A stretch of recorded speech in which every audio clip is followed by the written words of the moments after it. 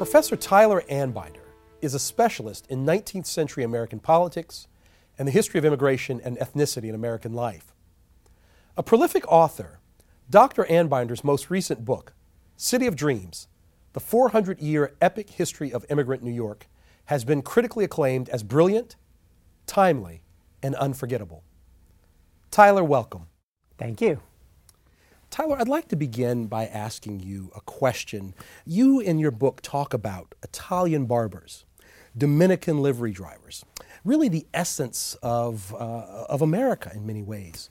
Has there been something different between what happened yesteryear and now in the immigrant experience? Not really. When you look at the immigrant experience over the 400 years of American history, what you find is pretty much the same story repeating itself over and over again. So even though we tend to think that today's immigrants are different than those from the past, that they can't possibly be like my grandparents or great-grandparents, what you find if you write the history of American immigration is that each generation of immigrants pretty much goes through the same things as those from the past. Their trip to America is very unforgettable to them. Their period of adjustment is very difficult.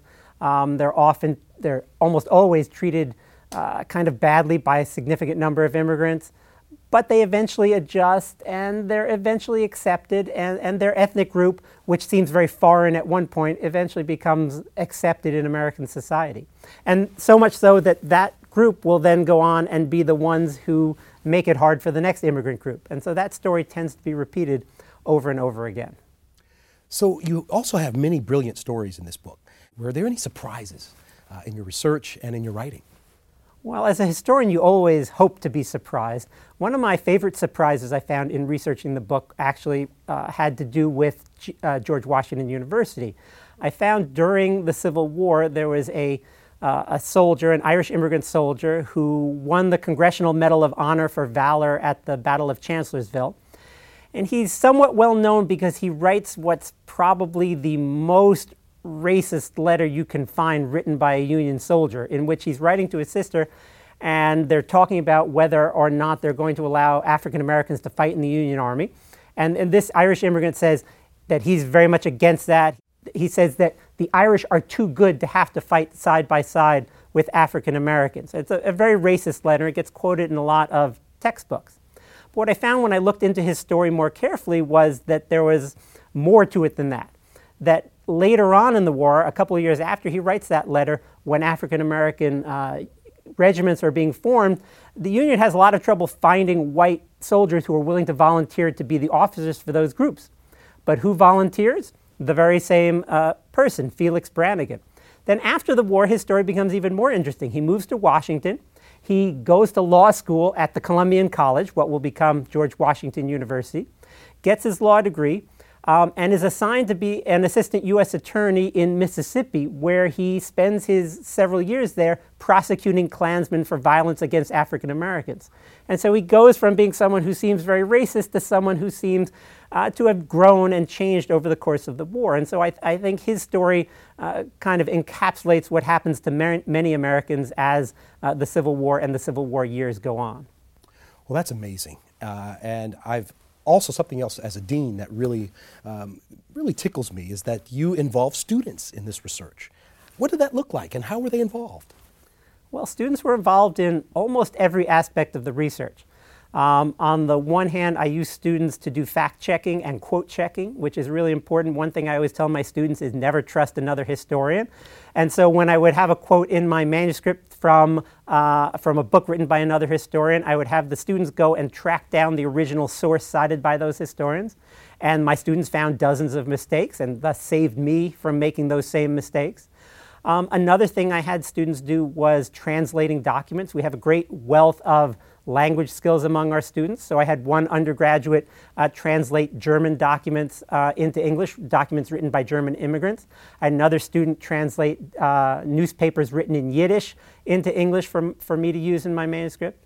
And then one of the best things I had students do was do original research in documents about Irish, German, Italian and Jewish immigrants in order to kind of better tell their story. And for some of the students, they not only did that research for me, but then they used their exposure to those documents to decide to write their own research papers, or in a couple of cases, even senior theses. So it was a kind of experience that was good for me, and it was good for the students too. Well, I've got to say, Professor Anbinder, your reputation precedes you. You are well known on campus and among our alumni as being a master teacher. How do you get students excited about history, and how do you get them to think like a historian? Well, I find that the best way to get students excited about history is to show them first how many great stories there are in history. A lot of students come to college thinking that history is about the memorization of facts. And so one of the first things I have to do is show them that that's not the case, that it's not a coincidence that the word story is a central part of the term history, that stories are what make good history. And so I let them know that. I let them know that memorizing facts isn't so important, and that really understanding the story of events, say in American history or whatever history you're studying, is really important. And then the other thing I try to do is make them into historians themselves. And so give them access to documents that allow them to figure out the story themselves, present them with interesting questions, and then let them be the ones to answer them. And these days, especially with so much being digitized, I find that digital history is a great way to do that. And so I put documents online that allow students to choose a topic and then have original documents at their fingertips so they can be their own historians and make their own decisions. Are these valuable skills in our society? I think they're great skills, and I find, I hear from my former students who are sometimes attorneys. I have one who's an oil industry analyst, and they all tell me the same thing. They say that knowing what questions to answer, being curious, never giving up until you find the truth are really great skills. That, and then of course with history, writing is a key to conveying what you find. And they always tell me that the writing skills they learned in my classes were key to their success in whatever line of work they've gone into. I'd like you to take your work kind of to the next level and talk about how is your work impacting society?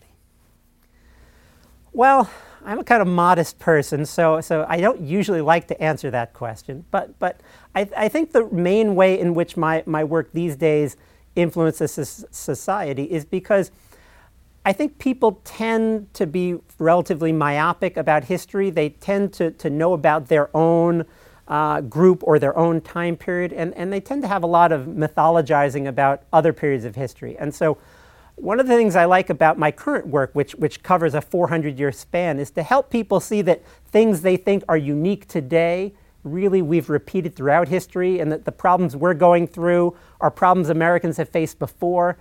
And that really we can in some ways take comfort from the fact that these problems have been there before, and we can hopefully learn from the ways that we've sometimes successfully, but sometimes unsuccessfully dealt with those problems in the past to hopefully be able to deal with them better in the future. Now, you've put together an amazing career. What words of advice would you give to students who would like to take your work to the next level, to build upon your legacy? What would that look like? Well, I think one really important thing that I would tell students who want to go into history to do is to always be curious, to always ask more questions, never accept what is often the quote-unquote accepted truth, always question authority that's handed down, and to always go back to the original sources and try to see whether the sources really say what we've been told they say. Because often we find that the accepted wisdom really more reflected the time that people were writing in than the time that people were writing about. And so often we try to kind of impose our modern conceptions on the past. And I think the next generation's job is to, look at me and say, all right, what were Professor Anbinder's preconceptions? How might he not have been quite getting at the bottom of the answer to the questions that we want to ask, and how can we maybe answer them differently? So I encourage students always to question not only what other historians say, but to question what I say, and to ask me to back up what I think with evidence. And often they change my mind, and that's the most gratifying thing I ever have, in my teaching, is to have students prove me wrong. I don't like to see it on one hand, but I love to see it. Well, this has been a fascinating discussion. I want to thank you for coming and joining us today. Oh, you're most welcome. Thank you.